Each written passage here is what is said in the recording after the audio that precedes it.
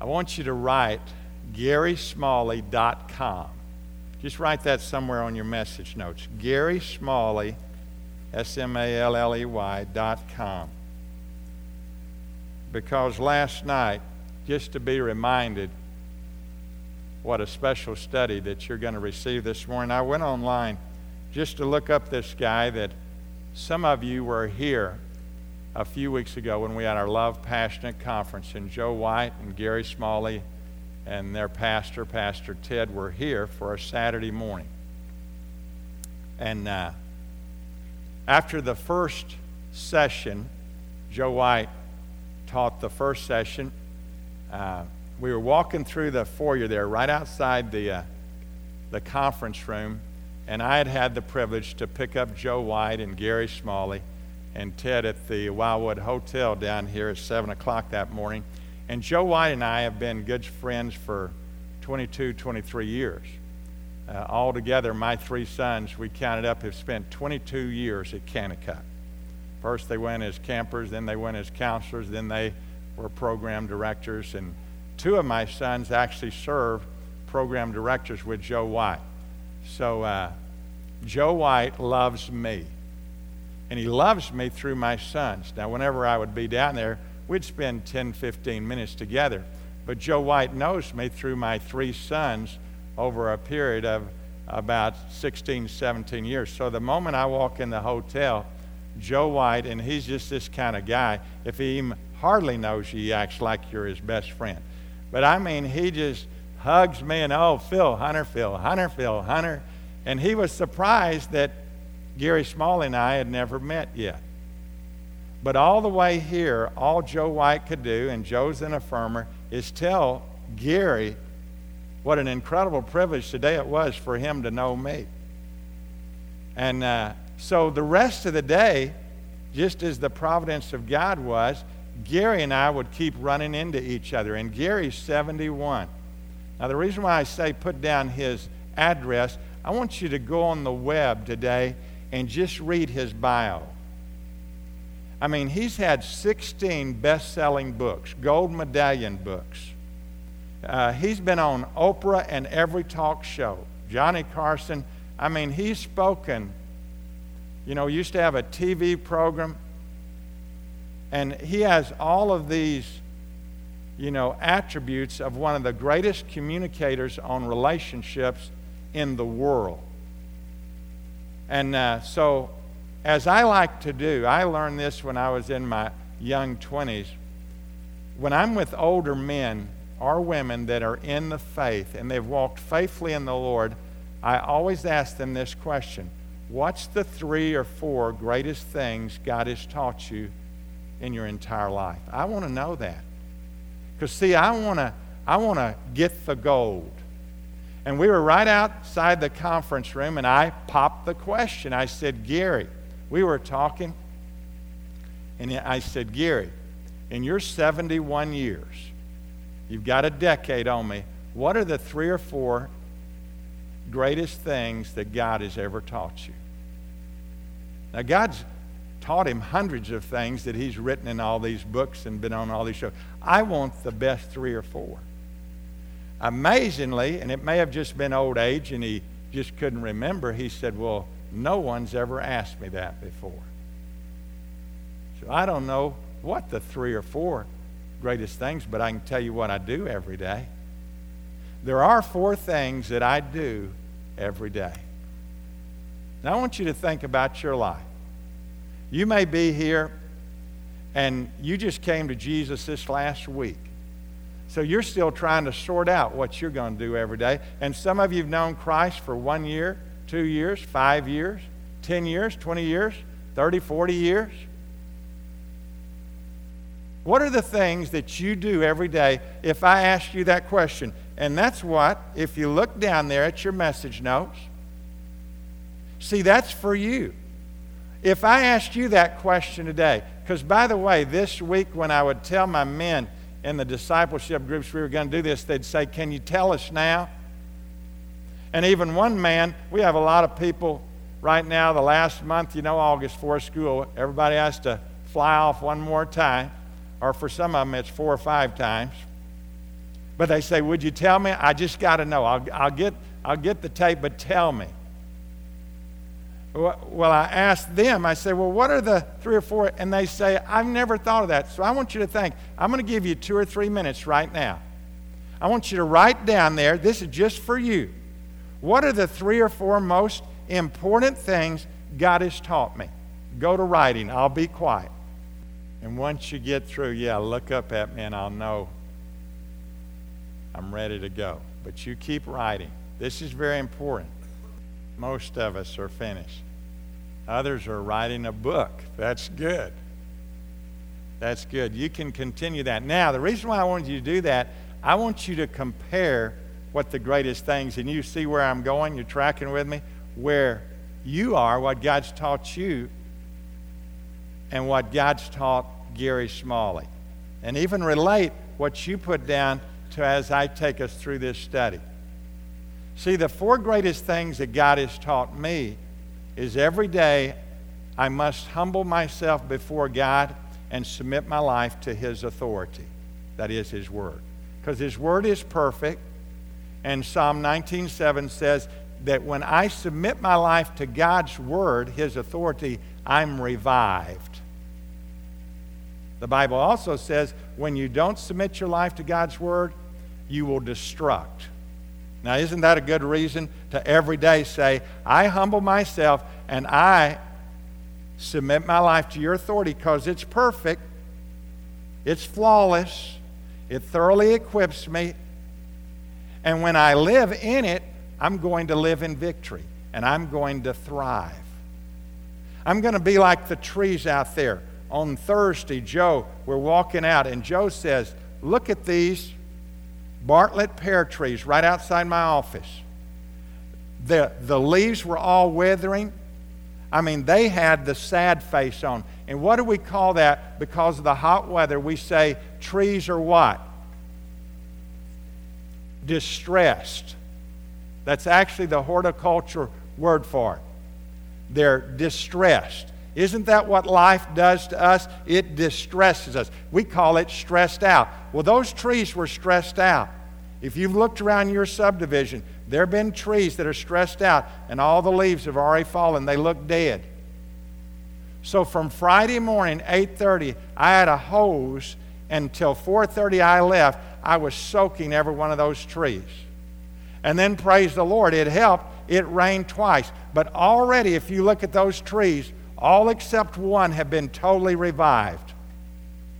And the Bible says in Psalms 1, when you submit your life to the Word of God, that you're like a tree that the leaf never loses its color green.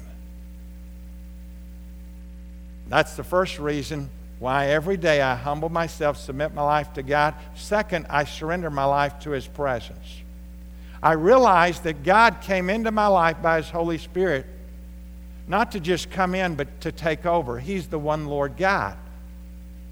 And His will for my life, Ephesians 5:17-18, is to be filled with the Holy Spirit. So every day I say, Lord, I'm submitted to your authority and I'm surrendered to your presence. I have no rights. If you're angry this morning, it's because you still think you have rights. A dead man or a dead woman has no rights. Amen? See, that's why I must surrender. Now, you're going to see this is one of Gary's key thoughts. In fact, I'd never heard anyone say it like he did. When he said it, I said, Gary, that's good.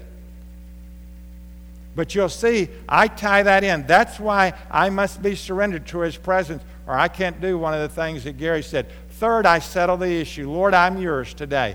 Come hell, come high water, come temptation, come difficulty, come whatever, come success. I'm yours, Lord. I'm going to stay fixed on you.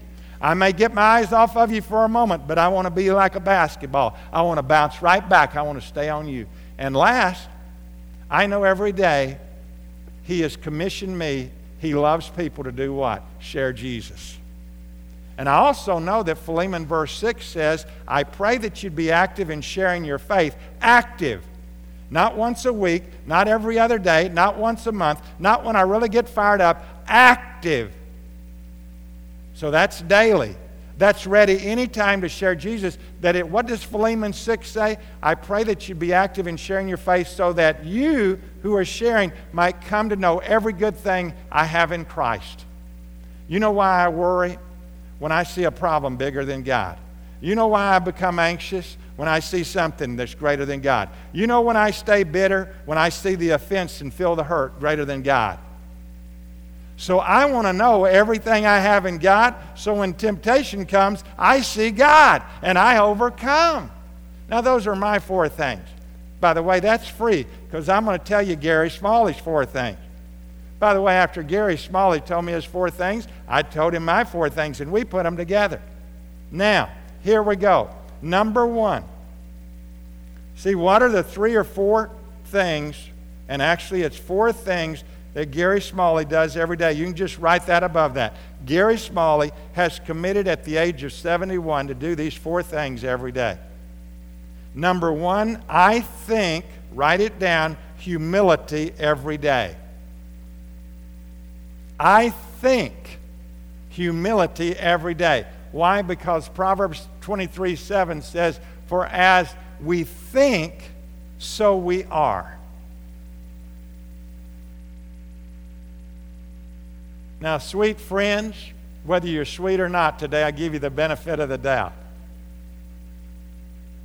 Because of our sinfulness, if you don't intentionally say each day, in other words, today you say, if God opens my eyes in the morning, I'm going to intentionally, purposefully think humility. You will not. You know why? Because sinfulness and humility are opposites. Pride, what is pride? Independent, rebellious. No one's going to tell me how to live my life. I'm going to do it. That's just natural. You don't have to think anything to be independent and rebellious. Just wait till the next time you have a disagreement, you that are married, with your spouse, or if you have teenagers, with your teenagers, or even young adults. You will not have to think to be rebellious and independent. You will not have to think to say, I want to win this argument. I want to have the last word. You will not have to think to do that. That will be your natural propensity. That will be your natural tendency. So if you don't think from the moment you wake up, I humble myself before God, Philippians 2:5, let this attitude be in you that's in Christ. Humble yourself. If you don't think that, you will fall in the temptation to be proud. So as Gary said that to me, I said, that's good, buddy. That's my first thing too. Let me ask you, do you get down on your knees when you do that? And he chuckled and he says, you know what? I've never thought of that. I'm thinking, huh? I said, humility. Gary, what's the biblical position of humility? It's either down on our knees or it's prostrate, flat on our face. Next time you're in a disagreement with anyone in your family, just drop to your knees. Just drop to your face and see that argument will end. You'll start laughing. You can't fight when you're in this humble position. Right? I'm just looking at a wrestling coach back there, Lafayette. You can't beat anyone if you just drop to your knees like this. You're in what? Submission. Did you know God created us that submission leads to life? And fighting leads to death. I said, Gary, start getting down on your knees, buddy. He said, I will. And we're going to correspond. The Lord just blessed us with a sweet fellowship all day long. In fact, we just kept running to each other. Even it was 1 o'clock, 1:30, and we were just cleaning up around here, and I walk out, and I just kept running into him. And we traded emails and telephone numbers. And that'll be the first thing I ask him the next time I talk to him, buddy, are you on your knees every day? Because see, that physical position of humility helps my mind and spirit to remember through the day, I have chosen humility today. Now, many of you love the Lord here, I know, with all your heart. And many of you know for at least 116 years, the last time I counted, I've been saying to all the husbands and all the wives that each day we get what? On our knees, and we what? We pray together, because without humility, you're not going to do any praying to God, because God opposes the proud and gives grace to the humble. But I would say, as far, because I'm always spot checking, I'd say less than 10% of us are still doing that. And you know why we don't do that? Spell it for me. It's one word with 5 letters. P-R-I-D-E. And see, when you have a disappointment or disagreement, or you've been hurt, or you're upset with someone, you don't want to be humble, do you? Because to be humble means you can't hold grievances. You can't be bitter. You can't throw it up again. To be humble means you can't be selfish or self-centered. You got to be a servant to be humble.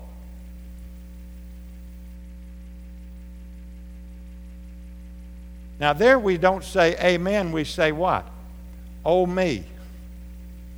Now stay with me, don't get mad. That's P-R-I-D-E. Some of you just turned me off, just like that. Right? Come on, I love you, you love me. You're here to grow in the Lord, not just to have a church experience and go home unchanged. How many of you want to choose for every day for the rest of your life, you'll say, I choose to think to be humble? Raise your hand. We're having the invitation during the whole service today. Okay? That's good. Now, you that are married, look at your spouse and say, sweetie, I'll need encouragement to remember my commitment I just made, because I practice being proud. Okay, go ahead, confess to each other. Say you need each other's help. I'm saying that to my wife back there. Now, right in that line, number 1 under Roman numeral 1, here's how Gary applies it. See, he said, this is what I do, Phil. I start each day praying Matthew 5:3. To the Lord, acknowledging my dependence, my total dependence upon Him. And in that dependence, then, I pray John 15:5. Write that in, and then I'll give you a little commentary on that. I start each day praying Matthew 5:3 to the Lord, acknowledging my total dependence upon Him. And in that dependence, then I pray John 15:5. Now, to pray Matthew 5:3-5, we need to memorize it, don't we? Can anyone say Matthew 3:5? Blessed are the poor in spirit, for theirs is the kingdom of heaven. And what that is, a couple of weeks ago, Phil was teaching on that, and he told us that that word poor in spirit is literally a beggar that's been disabled.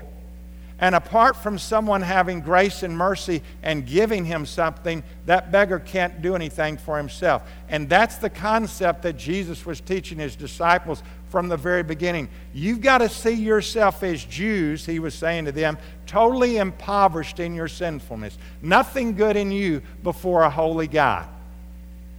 And see, when you see that, you see your need to think humility. Gary went on to say, you know, Phil, those years when Oprah was wanting me and Johnny Carson was wanting me and all these TV shows were wanting me, and everywhere I would go, thousands of people would come and they'd line up and they'd want to buy my book and they'd want my autograph. And people were telling me how wonderful I was. You know what? I started believing it. And I was doing all this ministry, and I was so far away from God. And I was a celebrity more of Hollywood than of Jesus Christ. And God had to do some things in my life through suffering to bring me to say, listen, little boy, you're nothing. And I want you every day to acknowledge your total dependence upon me, because you can do nothing to impress me. So he prays that, blessed are the poor in spirit, Father. and I am poor in spirit. And then John 15:5 says, you are the vine, I am the branch. He that abideth in me, the same bringeth forth much fruit. And if I'm going to bring forth anything, Lord, it must be out of the power of your presence and strength. Okay, let's go to number 2. Number 2 is I love God, and right above the word love, write the word honor. Because he uses the word honor, because honor is to value as what it means to love God and people above pleasure and things. See, I love God, and just write honor. He uses the word honor, but he's taking this from where the Bible says the greatest commandment is to love the Lord God with all our heart, mind, soul, and strength. But he says, for me, since we love orange juice, and we love watermelon, and we love puppies, and we love Christmas and Thanksgiving, I use the word to love God means to honor him, to value him, to put him first in my life, and people more than the 2 temptations I ever have to put above God and people, and that's pleasure and things.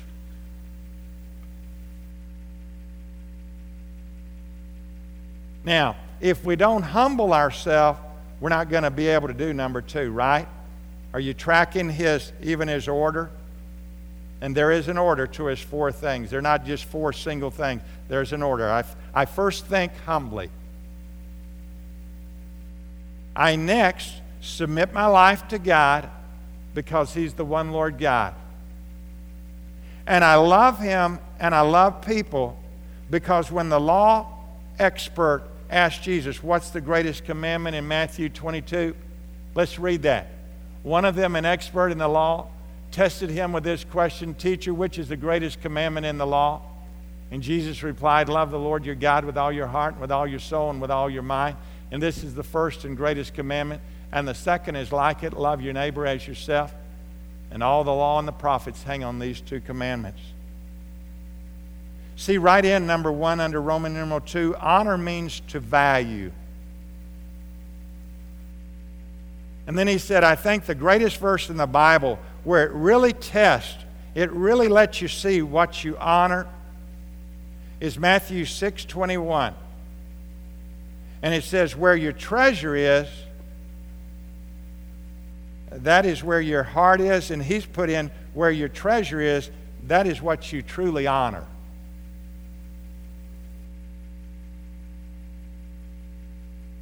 And then he did something.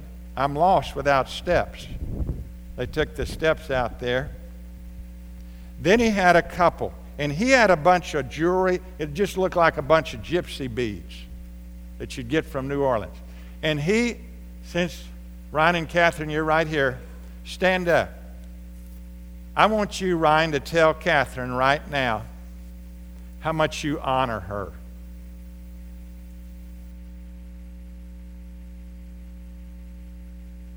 And tell her how worth she is to you, how valuable she is. Just give a dollar number, how much she is worth. That was a good response, buddy. Did you hear her? She said, you're priceless.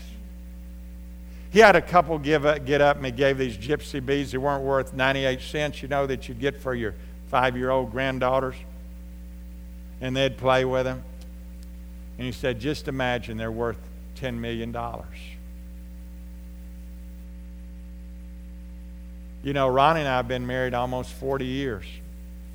And later at the end of that day, he had all the men come up and get a rose and go back and just tell the wife how he honored her. I tell my wife 10, 20, 30, 40, we're the kind that every time we see each other, every time we leave, we verbalize, I love you. Every time we talk on the phone, if it's just for 10 seconds, I love you. So we do that well. And I know some of you grew up in homes and your parents didn't verbalize that, so it's like your tongue's thick, you don't know how to say that. You say, well, I just show it. Well, that's good to show it. You should show it, but you need to say it too. But I want you to know, even after all these years, when I got my rose and we were sitting right back there in the middle, and when I took it to Ronnie and I said, I want you to know, because the man, when he got up with the gypsy beads, he said to his wife, you are worth $10 million. you gave a much better response. You said, "You're priceless." And when I told my wife that she was worth, I used the $10 zillion, because I know she can't comprehend zillion. I can't. And I was smarter in math than she was, so I know she can't comprehend 10 zillion. You know what she did? She acted like she did the first time when she was 18 and I told her I loved her.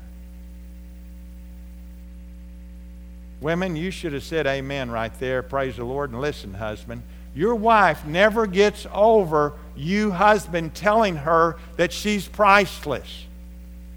Amen? So if you have trouble with that, humble yourself first. And you say, "Well, Pastor, you don't know what my wife's done." That's why you need to humble yourself. So you can do number 3. And we'll go to number 3 right now. In my younger days, I'd just jump on and off of there. See, right in, we got the number 1 under Roman 2. So let's go to Roman numeral 3. Now, this is the sentence, sweeties. Go ahead and put an asterisk by number 3. I had never heard this insight said this way, and I've incorporated it even as I do my 4. I now pray this sentence in my quiet time with the Lord every day. I love this statement. Okay, write it down. I keep my anger level as low as possible and my forgiveness level as high as possible. And put a star by that one. I keep my anger level as low as possible and my forgiveness level as high as possible.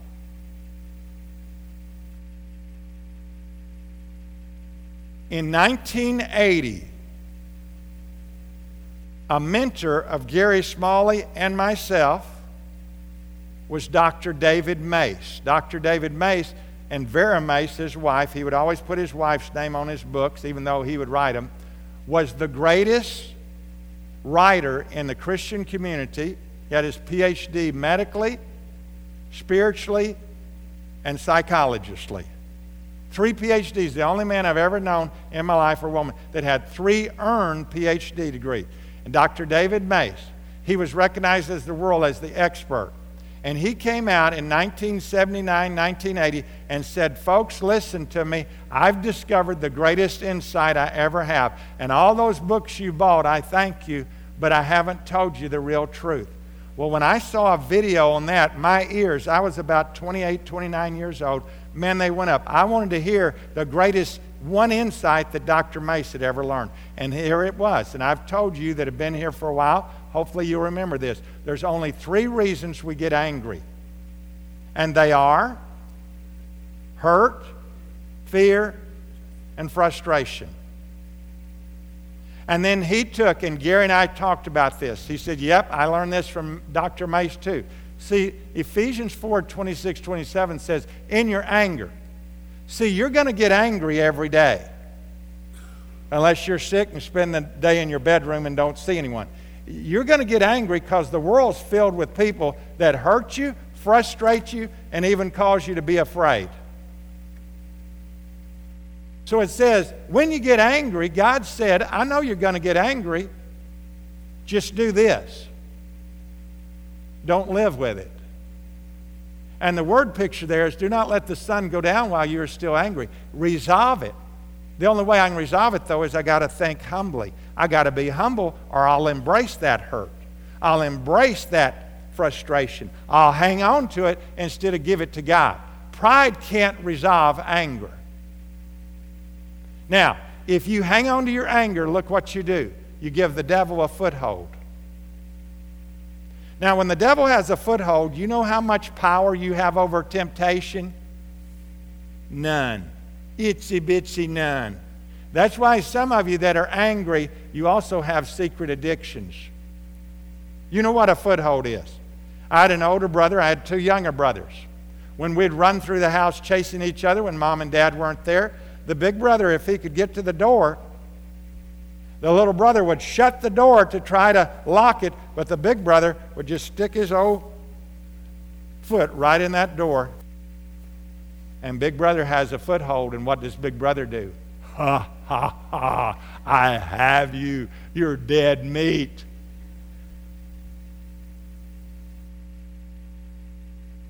See, memorize this statement. I keep my anger level low. That is, you do not tolerate in your life to stay angry. Now, you've got to think humbly, or you can't do this. Pride can't do this. Pride hangs on to its violation.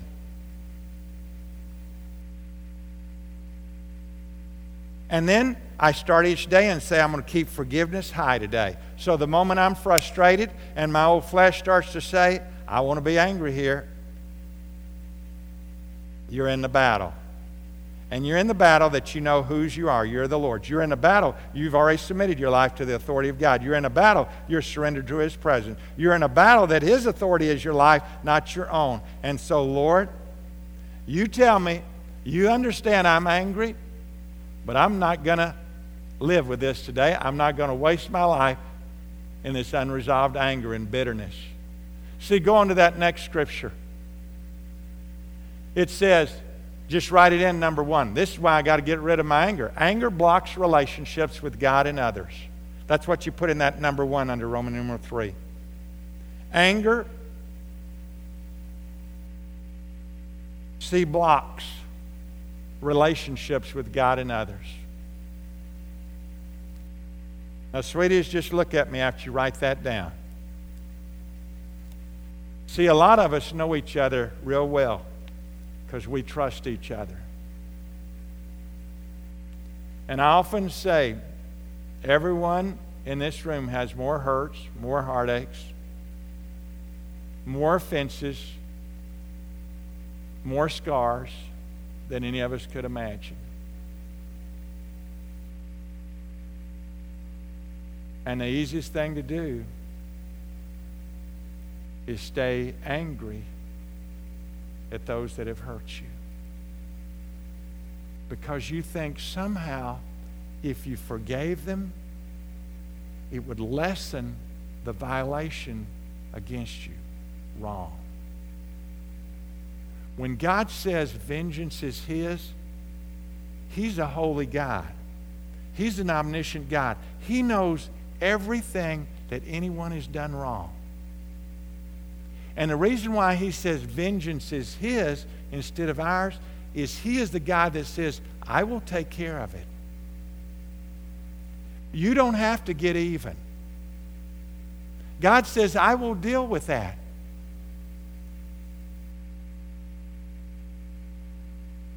You got to get that through your soul. How can you get that through your soul? Humble yourself. Humble yourself before God. And when you see your poverty before God, He'll want you just to major on your sin, not anyone else's sin against you. And then you can be a lover. You can be a forgiver. And you can be free. The men all know this. Bitterness is like drinking poison and thinking it hurts the other person. See, bitterness, that's a good one to write down. I've got it written down in my Bible. And I didn't think of that. Years ago, a man thought of that on a Wednesday morning. And as soon as he said it, because we were all talking about the struggle of bitterness we'd had with different people, and this man says, well, you know, I heard once that bitterness is like drinking poison and thinking it hurts the other guy. And we said, that's good. Write that down. And we write those kinds of things down in our Bible. See, don't think for you to forgive and trust God is to lessen the offense. It's just that bitterness will eat you up. See, look at Ephesians 4:29-32. Do not let any unwholesome talk come out of your mouths. And that's what happens when we hang on to anger. It comes out of our heart. But only what is helpful for building others up according to their needs, that it may benefit those who listen. And do not grieve the Holy Spirit of God, with whom you were sealed for the day of redemption. Get rid of it. Get rid of all bitterness, rage, and anger, brawling and slander, along with every form of malice. Be kind and compassionate to one another, forgiving each other just as in Christ God forgave you.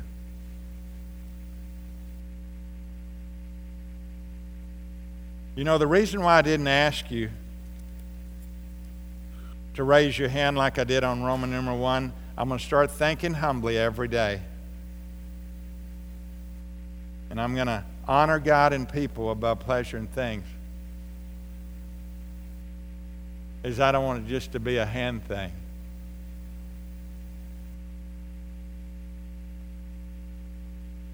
That number 2 is hard, isn't it? That I'm going to put God first. Because we live in West County where the God is get all you can and can all you get, and set on the can, shoot the first one that nears the can. Right? I remember when we moved from Jeff City and Philip was 15 or 16, and so Josh was a 9th grader, 14, and little Matt was 6 years old. And the greatest new challenge we had moving from Jeff City, and it's the capital of our state, to move into West County, was the God of things. My boys came home every day unhappy suddenly in life because they didn't have all the things that their new friends had. And there's nothing wrong. Hear me loud and clear. There's nothing wrong with things. I enjoy things. I have a pretty tie on, don't I?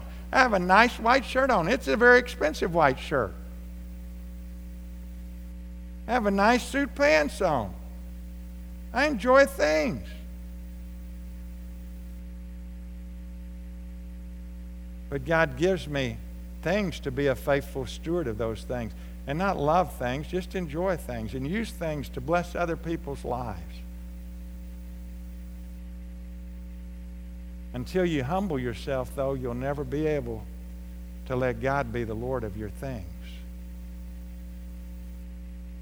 And if you really think things is where it's at, just read Ecclesiastes chapter 2. There was a man in there, many think he was King Solomon. He had everything under the sun, but his life was empty.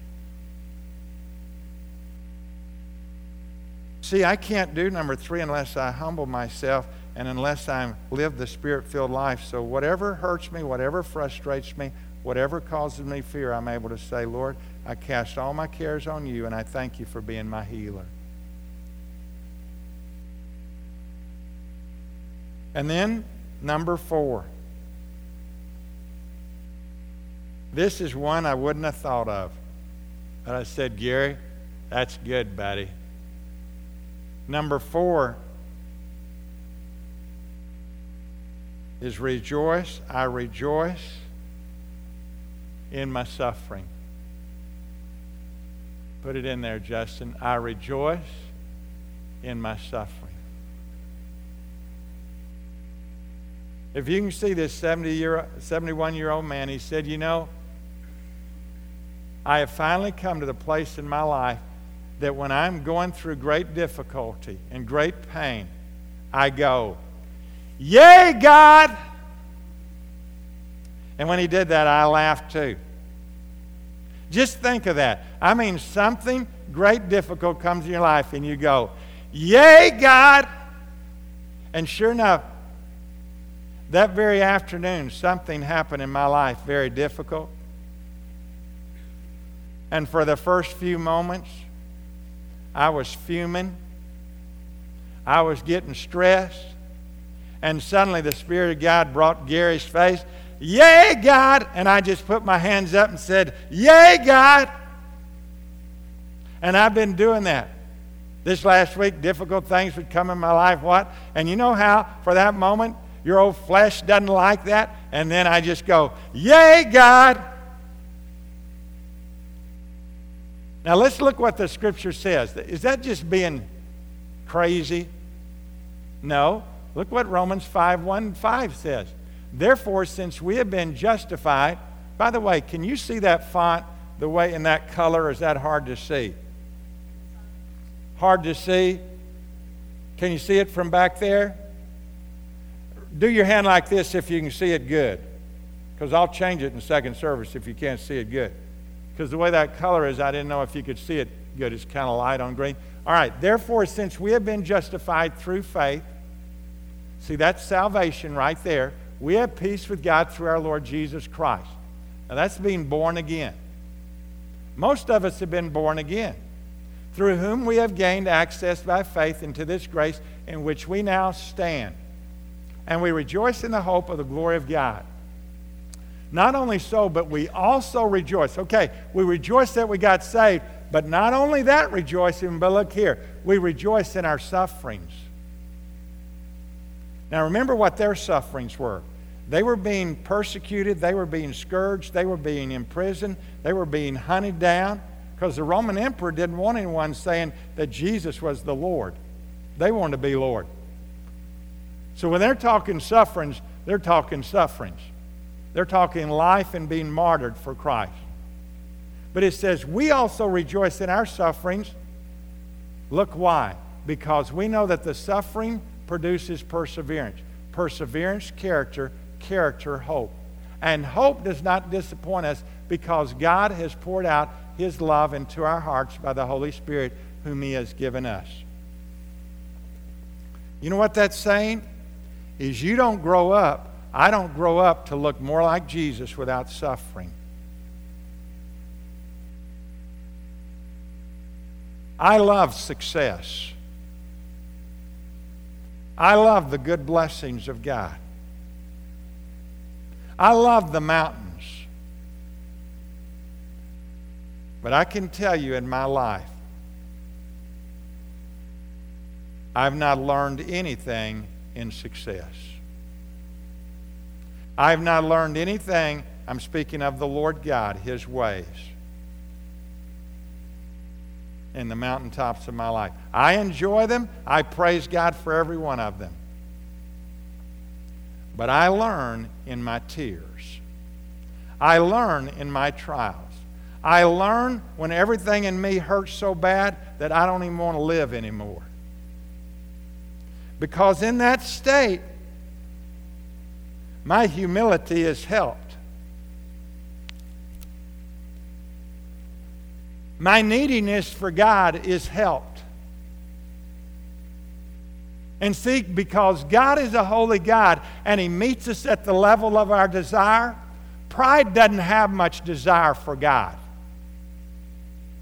Pride's doing pretty good. But when you're broken and bankrupt and humble before God, God meets you at the level of your need. God meets you at the level of your desire. And that's when God teaches you of Himself.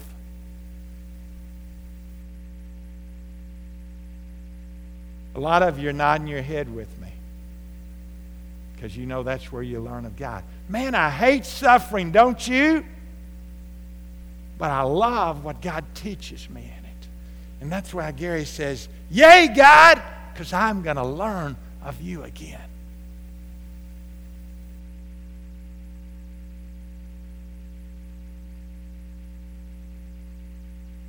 Sugars, I know some of you right now are at the verge of tears because you're in great suffering.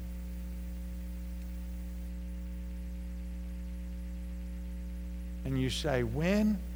The Scripture says joy comes in the morning. This sure has been a long night.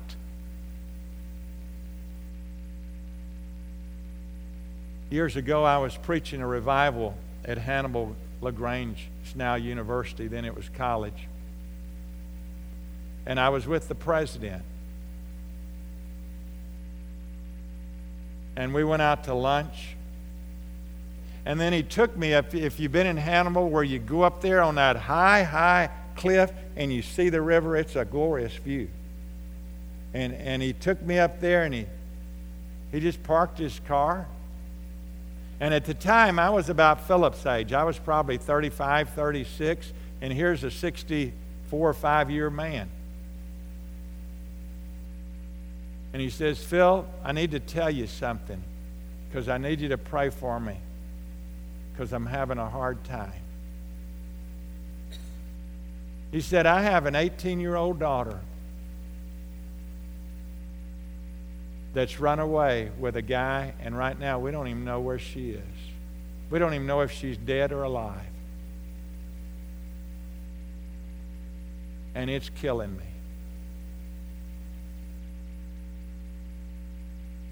And my wife's just about had a nervous breakdown over it. She can't sleep. She can't eat. She doesn't want to do anything but cry.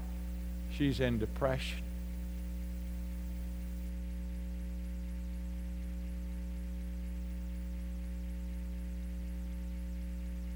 And I had presented a message that when I was 33, I was in a serious car wreck, and I lost my health. And I couldn't work. And we just moved from Oregon to Missouri, and Ronnie was pregnant at that time. We couldn't even find a place to live, and we were living in this apartment where the one lady that lived over us loved rock and roll, and the one underneath us loved country, and they both loved it loud and late at night. And I had shared how I just became depressed. I couldn't even say anything without just weeping. And just when you're depressed, you don't make any sense. And I had shared that one day I just said to Ronnie, coming to Missouri was the worst decision we've ever made in our life. And she looked at me and knew I didn't need empathy. I needed truth, and I needed God to move in my life. And she said, why don't you go back to bed and listen to some of those great messages that you're always preaching on, that we always have victory in Jesus. And it was like a slap in the face and a glass of cold water. And I said, well, I'll just do that then. And I went in and got in bed and pulled the covers over my head and just wept like a baby because I realized I was in a bad shape. Here I was called to Missouri to preach all over the state, and I was no good for nothing. And I said, God, you got to move in my life. I can't see you anymore. I knew I was sinking in a black hole. And the Spirit of God led me to just start reading Proverbs. And I started reading Proverbs, and I got to Proverbs 3. A lot of you know Proverbs 3, 5, and 6. It says, trust in the Lord with... But you know why you don't trust the Lord with all your heart? Because you don't know Proverbs 3:26 yet. And I kept reading. I didn't know it either. But I got to Proverbs 3:26, and you know what 3:26 says? It says, the Lord is thy confidence. Then I was still using King James Version. The Lord is thy confidence, and your feet will not be shaken. And he said, stay there. Don't read on. Stay there. You don't know me, little boy, as your confidence. You preach about me being your confidence, but you don't know me as your confidence. Because look at you. You're a mess now because I've allowed your blessings to be taken away of you, and you now don't have praise for me. You have pity party. And you're not going out in this state till you know me as my confidence. And if I never get you over this neck ache and backache, if I never get you over your illness, if I never get you change your circumstances, will you praise me as your confidence? And over the next few days, God brought me to a new humility. God brought me to a new level where I said, Lord, if nothing changes in my life because you are unchangeable, I praise you, you're my confidence. And that president said, I want to have God as my confidence like that.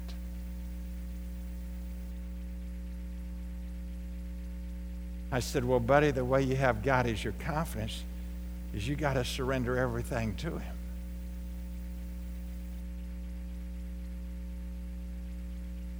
See, just right in there, we're out of time. Roman numeral 4:1. I do not become more like Jesus without suffering. But I got to understand that every suffering is like an oyster with a pearl. Until I become humble in my life and say, God, I praise you for this. I don't understand it, but I'm going to trust that you're going to conform me more to Jesus. You'll stay in despair instead of walk in victory.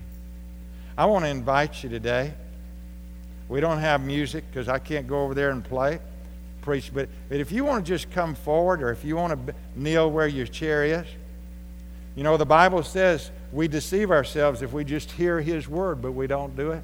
I want to invite us to pray, to commit these ways in our life every day. So you want to just kneel with me, and if your knees are bad, you just kneel in your heart. Just kneel with me. And I'm going to lead us in the prayer. You can even keep your eyes open and just look at your message notes, because I'm just going to pray a prayer. Lord, and I'm praying right now, Father God, out of your grace and goodness in my life, I humble myself before you. And I want to do these 4 things every day. Number 1, Lord, I want to think humility every day. And I'm going to learn that verse, Matthew 5:3, so I can just say, Lord, I'm poor in spirit before you today, and I'm totally dependent upon you. Because, Father, I need to be lifted, and you said you oppose the proud, but you give grace to the humble. And, Father, you created me for you, not things, not pleasure. I'll enjoy pleasure, and I enjoy things. I'm grateful for it, Father. But I'm going to put you first in my life. Your first commandment was, thou shalt have no other gods before me. And I've had gods before you my whole life and wondered why you haven't done anything in my life. And so, Lord, I honor you first. And I honor people. I'm going to be a different man, a different woman, a different child at home, because I'm going to honor those that I live with. And then, Father, I know every day I'm going to be frustrated. There's a possibility I'll be hurt. I'll be offended, but I'm going to keep my anger level low, because I'm going to stay humble before you, and I'm going to give those hurts and frustrations and fears to you. And I'm going to trust you to deal with the folks that hurt me. I don't have to, and I praise you for that. And then, Lord, the next time I go through difficulty, I'm going to say, yay, God, because you are in charge of everything. And, Lord, I'm going to trust you to use my difficulty so I can become more like Jesus. And, Lord, I want to live with you, my confidence, not my blessings. Father, we just praise you for your working in our lives today, that we can live each day to your honor, to your glory. And, Lord, so those of us that have children, as they watch our lives, they'll want to have a life, want to have a marriage that is worth repeating, because they see it in us.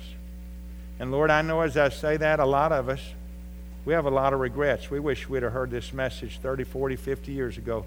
But Father, we praise you. You're the God of new beginnings. And we're hearing it today. And so I just want to encourage every one of you, don't let the enemy, he's the liar, speak to you and say, you've already blown it. Well, let me tell you, God's the Redeemer. And this is the first day of the rest of your life. And you start living these truths, and I want you to know your children are going to take note. And the Holy Spirit's going to work in their lives. And Father, we thank you. In Jesus' name we pray. Amen. Amen. Help each other up.